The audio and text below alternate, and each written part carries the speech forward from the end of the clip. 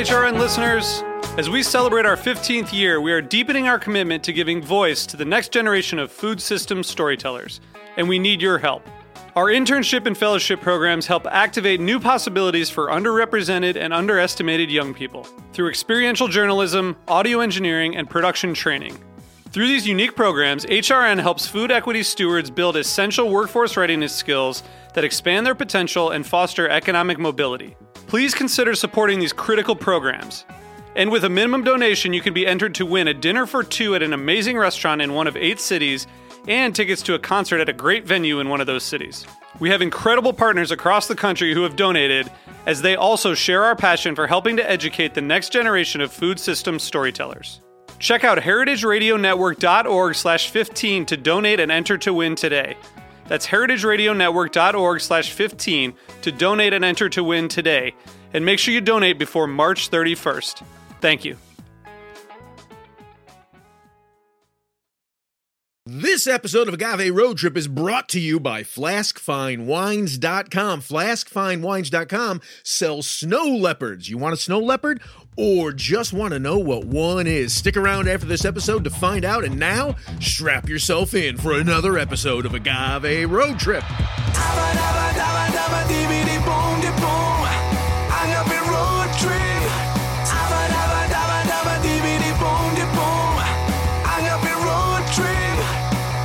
I am Lou Bank. I am Chava Perivan. And this is Agave Road Trip, the podcast that helps gringo bartenders better understand agave spirits, and rural Mexico. And today, Chava.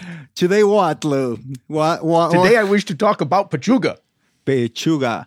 What is Pechuga, Lou? Can you describe Pechuga to our audience? Because a lot of people will think we're just talking about chicken or something. Well, you know, there's a legal definition of Pechuga. If you look at the NOM being the document that was put together by the Mexican government that defines exactly what Mezcal is, right? They've got a Pechuga. Actually, is it a Pechuga destination? You know, I'm going to take that back. I don't think there is. It's just distilled with. Yes, it's just distilled with something that infuses the flavor of the agave. Oh, that's really interesting. So, okay, so in theory, then, what a Pechuga is a mezcal or an agave spirit that's distilled with something else in the still, right? And the traditional Pechuga, or I shouldn't say traditional, but what people tend to think of as Pechuga is you've taken this espadín that's been distilled twice. You throw it back into the still, and it's like 55% ABV, right? Mm-hmm. You put it back in the still, and then you throw in with it a bunch of different fruits. You've got some apple, you've got some plum, you've got some banana, you got some pineapple, and then you throw in some spices. Here's some cinnamon. You throw in some nuts. Here's some almonds, and then some rice, and then you put in a chicken breast, a raw chicken breast, and you distill it again. Yes, and whatever comes out of it, does it look different than your typical mezcal? Does it get another color?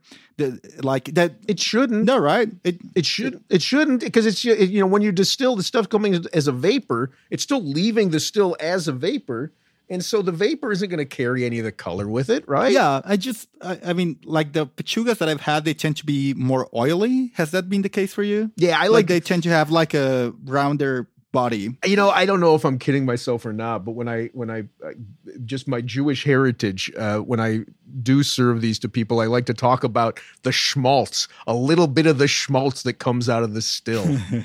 You know the schmaltz? I have no idea what a schmaltz is. What is that? Schmaltz is both chicken fat and it's like corniness, if you will. It means both things. I don't know how chicken fat relates to corniness, but you know, there you go. The schmaltz. Whoa, okay. So you find that flavor profile in your Pechuga? No, I actually don't find the flavor profile. I the texture, you know, it does tend to be oily to me, but I think that's more in my head. You know, I've got a Pechuga that was distilled with iguana, and to me it tastes like iguana, but it tastes like iguana because it tastes like that dark green color of an iguana. Okay, so I guess then the obvious question is, do people like this? Is this like a very well appreciated thing in the mezcal context? Or is this something? Oh, you know, like I'd ask you that question just as well, because like it's certainly here in the USA, people go crazy for their Pechugas, and And it drives me a little bit nuts that they do so. And I'm wondering now, as you ask me the question, what's the view in Mexico of Pechugas? Well, a few months ago, just before the pandemic started, I had the chance to go to Mesonte. And if people don't know this, Mesonte is probably the best place to get your agave spirits if you happen to be in Guadalajara. It's the best place to get your agave. Like I think it's and I've said this in other episodes, and there's an episode where we interview Pedro, and I say it, I think, to him. It is my favorite place, aside from my basement, to drink agave spirits. Well, so it is definitely a great place to be. I was there, and I arrived there very early, like something like 5 p.m. or something, and I was chatting with the girl. I can't remember her name. She's amazing, very knowledgeable, and this group of fresa Mexicans came in. If you understand what fresa Mexican is, it's just like a poshy kid. They a strawberry kid. Yeah, the joke is they talk like if they had marbles inside their mouth. Okay. So imagine that accent. Extremely annoying. So anyway, this girl comes into the bar with a guy and anything, and the girl that takes care of Mesonte asks them, so do you know anything about mezcals? Do you have something that you like? Have you experienced stuff? And they both look at her, getting their most knowledgeable look, and tell her, we know everything about mezcal. We love Pechuga. Which Pechugas do you have? So that's my experience about Pechuga in Mexico. It seems like if someone wants to feel that they know it all, they'll ask for a Pechuga. That's funny. So, it brings to mind the two reasons why Pechugas frustrate me. And I'm saying this as a guy who's got dozens of Pechuga examples, right? But, it frustrates me for two reasons. Number one, when you talk to mezcal geeks in the U.S. About barrel-aged mezcal, about agave spirits aged in wood, they'll say that that's a horrible thing to do to a beautiful agave spirit. And frankly, I was one of those people years ago. That if you've got this agave that took 10 years to reach maturity, and it was handcrafted and tended by a single mezcalero who has been doing it for 5 generations. His family's been doing it for 5 generations. You want to taste the agave, and once you put it into wood, it tastes like wood. Right. And that's not okay. It should taste like the agave. Like, okay, I get that. But once you throw a bunch of fruit into the still, it's not going to taste like the agave. It's going to taste like the fruit. Yeah. So that's your frustration with it. That you're not. That's one frustration. Oh, that's the first one. Oh Lord, that's the first one. I've got it. We only have more 5 minutes. Okay, go for the second one. Oh my! I only have 2 frustrations, so we should be able to do it. So the second frustration is, people spend so much money on these Pechugas, and all it generally is, not all the time, but all it generally is an espadine with like $10 worth of chicken and fruit thrown into the still with it. And now you're going to pay 3 to 4 times the price for that bottle that you would have paid for the espadine. So I do have a theory about it. Do you think that it is, I think people are very comfortable spending a lot of money in gin. Like a gin cocktail can go for a lot of money, and there's like forums dedicated to gin and whatnot. Do you think just people find in Pechuga something that somehow resembles gin and it's within the same category of value, and therefore they feel more comfortable throwing there some like big bucks? Well, I'm not going to speculate on how the people of Mexico view the Pechuga and why they would spend extra on it, but I will tell you that here in the USA, I think it is strictly and solely because that's how Del Maguey marketed Pechuga. They were the first ones to bring a Pechuga to market in the USA. And, they had their general line, which my recollection is most of the bottles were $65 each. And then the Tobola went up to $120. And then the Pechuga was like $180. And so I think how we view a product oftentimes how we view it is through the lens of the price. Yeah, but okay, sorry, keep on or no? Yeah, if it costs more, it must be better. And so I think Pechuga, because that's how Del Maguey started to market it, but that's the reputation that Pechuga had. It must be better because it costs more. Well, and maybe the argument is like you maybe needed someone with more expertise to make a Pechuga. Do you think that could be a fair assessment? That probably, you can have any maestro mezcalero make a typical espadín, but you maybe needed someone with a certain type of experience to pull off the pechuga and make it tasty? I actually kind of think the opposite, right? I mean, you and I had a discussion on one of our drives about the origins of Pechuga. And, nobody really knows what the origins are, but your suggestion of the theory as to where it came from, I thought was hilarious and on the mark, which is, some mezcalero's mother was tasting the espadín and thought, oh, this is kind of boring. I can add something and make it better. And she just started throwing fruit into the still. And I'm saying this as somebody who's never attempted to make Pechuga, but I would imagine you can mask a lot of flaws in a poorly made mezcal by then throwing it back into the still and adding a bunch of fruit so that it tastes like fruit. Yeah, but I also think that Mexico has such a long and vast tradition of throwing fruits and flavors into alcohol, starting with pulque. You have curados. Right? So you'll throw all sorts of things into it, like mango, zapote, you name it. And then you have mistela, which is posh with other fruits. So maybe it's just to give it a little bit more shine, like for the quinceañera party, just to make it like really stand out. That's funny. Like when I think of, and maybe this is me being a cynic, but when I think of curados on the pulque, I think, oh yeah, my pulque is going bad. I'm going to add some fruit. That's not a misjudgment on your side. So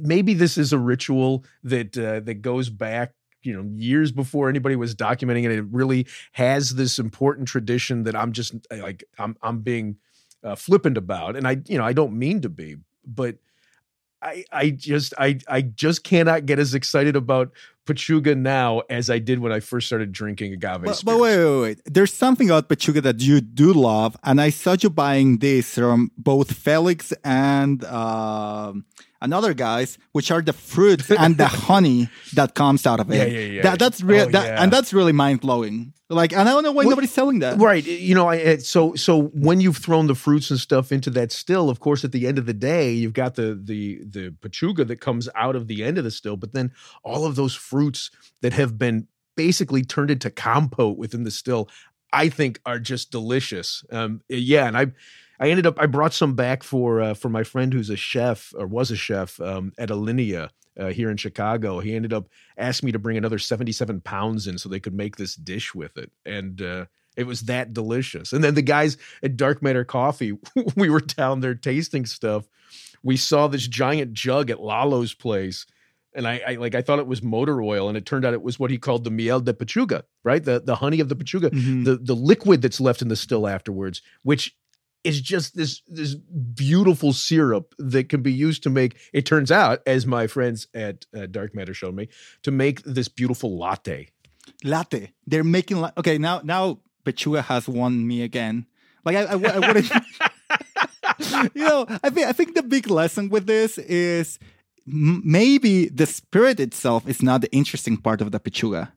Maybe. I think the spirit can be beautiful and interesting as well. It just frustrates me that we pay 3 times as much for it, and it frustrates me that the same people who love Pechuga will look down upon wood-aged agave spirits. Wait! But I thought you wanted more money to come to rural Mexico, so this is the perfect case. People are investing less in making this spirit and getting more money back. Maybe Sacred, your NGO. Wow. Okay. Yes. You know what? I think everybody should drink more Pechuga. I'm with you now. That's actually an excellent point. Okay. So we need to wrap this up. And the conclusion is, everybody, if you want to buy agave spirits and you want more money to go to Mexico, maybe Pechuga is the way to go. Maybe Pechuga. Okay, road trippers. We'll catch you next episode. Thank you very much, Chava. Adios. Hang on, road trippers. We're not done yet. We've got an episode of Chava and Lou's Chat Fest coming up. Hey, Chava, do you know what collectors call something really rare, something that's super hard to find? A unicorn?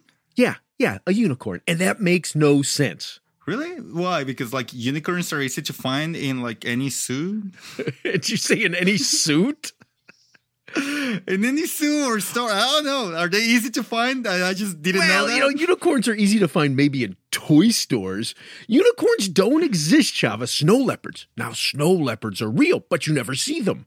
Where are you getting at, Lou? You're getting me nervous. Yeah, that's right. It's an ad. We're talking about snow leopards and unicorns. Well, here's the thing, Chava. If you're a whiskey collector, like a serious whiskey collector, you've probably heard Red Hook Rye referred to as a unicorn. But then it's a snow leopard, right? Yeah, it's a snow leopard. It does exist. And you can get a bottle right now from flaskfinewines.com. But what exactly is it? Well, several years ago, I visited the Bourbon Trail in Kentucky, and my favorite distillery, far and away, is Willett's, and their rye is my favorite rye. This Red Hook Rye is apparently something Willett's distilled in 1984 and left in barrels for 23 or 24 years. Yet, right? Linnell's Limited bought the 4 barrels and then made 852 bottles of them in 2008. Okay, you're really blowing my mind. And flaskfinewines.com has one? They do, at least one. They do. So what are you doing, Luke? Get your credit card. It's a penny shy of 30 grand, Chava. That's why I said your credit card, not your debit card. Don't be cheap. Cheap is my natural state, Chava. Okay, but someone who isn't cheap, who is the right collector, could get this from flaskfinewines.com, right? They could, Chava, and they could do it right now. And anyone who's a serious collector of vintage spirits is bound to find something in the selection at flaskfinewines.com that they'll want. Flaskfinewines.com offers nationwide shipping of fine wines and spirits within the USA, and they're a sponsor of Agave Road Trip. Muchas gracias. Flaskfinewines.com. This is Chava and Lou's Chas Fest. Gonna chat you up, baby. Chat you 3 solid minutes about things you love chatting about. And today, Chava, we're gonna chat about hugging your feet. Okay. Like if you're like I know this is gonna be obscene, and I apologize.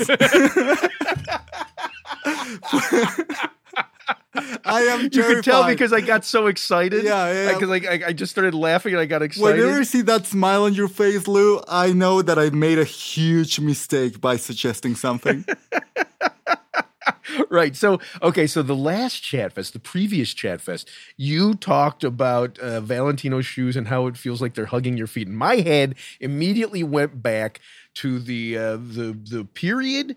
The very short period in my life when I was actually in college, University of Iowa. Through Wicks. Go Hawkeyes. It was a year and a half. Well, I was there a year and a half. I think I actually was only in school for that first year and then the summer. I'm pretty sure that's accurate. But during that period, I had a whole bunch of different jobs. One of the jobs I held was working at this burger joint called the Burger Pickle. I think it was called the Burger Pickle. My friend Bruce tells me I'm wrong. I'm pretty sure it was called the Burger Pickle. And I was working the flat top grill, and it was mainly just college students working there. But there was one old guy, and I'm saying old. I'm guessing he was 30, 31 years old. My age. Right, but he seemed so old at that time. I was like 18 years old, right? And he was weird. Like, he was seriously weird. And there... Like what? Yeah, like describe how he was being weird, because for young Lou to call someone weird, that's weird. Even for old Lou, like so. Here's the thing, and maybe like there's just he's a white guy who acted in a weird way. Like we're expected to do things in a certain way, and he didn't. And like it was little things that always sounded creepy coming out of him, like stuff, right? And there was one of the gals working with us. She was cute, and her boyfriend, she worked the front, and her boyfriend worked the back, cooking with me, right? And he was a big guy. He was like a tough, brawny guy. But this creepy, weird 30-year-old guy was always flirting with her and kept talking about her feet. So when I say weird, right? You knew this was coming. I knew. You said hug feet, right? Said. You knew. And so we'd get paid every 2 weeks, and he made a deal with her that he would give her $100 if he could just see her naked feet. And again, he's weird. But I remember this being like, it was something we all knew about. It wasn't this quiet, hey, I'm going to do like it was something. Everybody who worked at the Burger Pickle, there had to have been a dozen of us. every one of us knew this was happening. And the deal was, it was kind of like that, what's that movie? Indecent Proposal, where Robert Redford wants to pay like $1 million to Woody Harrelson so that he can have sex with his wife, who was played by that actress who was part of the Brat Pack, whose name I'm not remembering. But yeah, it's not a movie, But it was that, except it was $100, and all he wanted was to look at her feet. But all the details were laid out. Okay, you can look at the feet. It's going to last for 60 seconds. You are not allowed to touch the feet or touch yourself. And the big football player boyfriend is going to be there at all times to enforce these rules. Whoa. I know. Wait. And did you get a deal for $10? Like, was she like the best paid one in the deal making and the burger pickle? And then did the guy approach wait. I wasn't in this deal at all. He didn't want to see my feet. Yeah, but maybe he didn't have $100 that day, and he was like, well, I'll settle down for $10 for a loose feet. No, it was. No, it was set very specifically on the day that the paychecks came in. Okay, like I think you missed a big business opportunity there, Lou. Oh, that from somebody who clearly has never seen my feet. Yeah, and I do not want to see your feet at all, and do not describe it to the audience. And we're gonna cut this up right now. Thank you for listening. No more obscene stories about feet. Adios. We chatted you solid for 3 minutes. Adios. 6 minutes. Adios. This has been Agave Road Trip, the podcast that helps gringo bartenders learn about agave spirits. Your hosts are Lou Bank and Chava Periban. Sound engineering by Roy Sierra. Theme song performed by Gabriel Oliveira and Mark Rico. Sign up to become a road tripper and listen to more episodes at agaveroadtrip.com. If you enjoyed this podcast, please let us know. And if you hated it, recommend it to your enemies. You can also find us on Facebook and Instagram. Lou is in charge of our social media, so if he happens to sound like an old man, forgive him. He is one. Agave Road Trip is a production of 10 Angry Pitbulls, Inc. Agave Road Trip is powered by Simplecast. Thank you for listening to Heritage Radio Network. Heritage Radio Network is food radio supported by you. For our freshest content, subscribe to our newsletter. To subscribe to the Heritage Radio Network newsletter, enter your email at the bottom of our website, heritageradionetwork.org. Connect with Heritage Radio Network on Instagram and Twitter at heritage_radio. You can also find Heritage Radio Network at facebook.com/Heritage Radio Network. Heritage Radio Network is a nonprofit organization driving conversations to make the world a better, fairer, more delicious place. Heritage Radio Network couldn't do that without support from listeners like you. Become a part of the food world's most innovative community today. Subscribe to the shows you like, tell your friends, and please join the Heritage Radio Network family by becoming a member. To become a member of the Heritage Radio Network, click on the beating heart at the top right of our homepage. Heritage Radio Network can become addictive. Programming you hear on Heritage Radio Network can drive you to eat, drink, and listen to more programming on Heritage Radio Network. If it drives you to drink, please do not drink and drive. Drink responsibly. Eat responsibly too. And listen to Heritage Radio Network responsibly. To listen to Heritage Radio Network responsibly, wear protective earbuds. While wearing protective earbuds, do not drive or walk. Sit in a comfortable chair. If that comfortable chair has a hard seat, please remember to get up and stretch every 30 minutes. If you get up and stretch every 30 minutes, do not stretch beyond your abilities. Stay within your defined stretching capacity and consult a doctor who specializes in stretching. If you do not have a doctor, listen to all the shows on the Heritage Radio Network. There has to be at least one doctor among the Heritage Radio Network podcast hosts. Thanks for listening. Agave Road Trip out.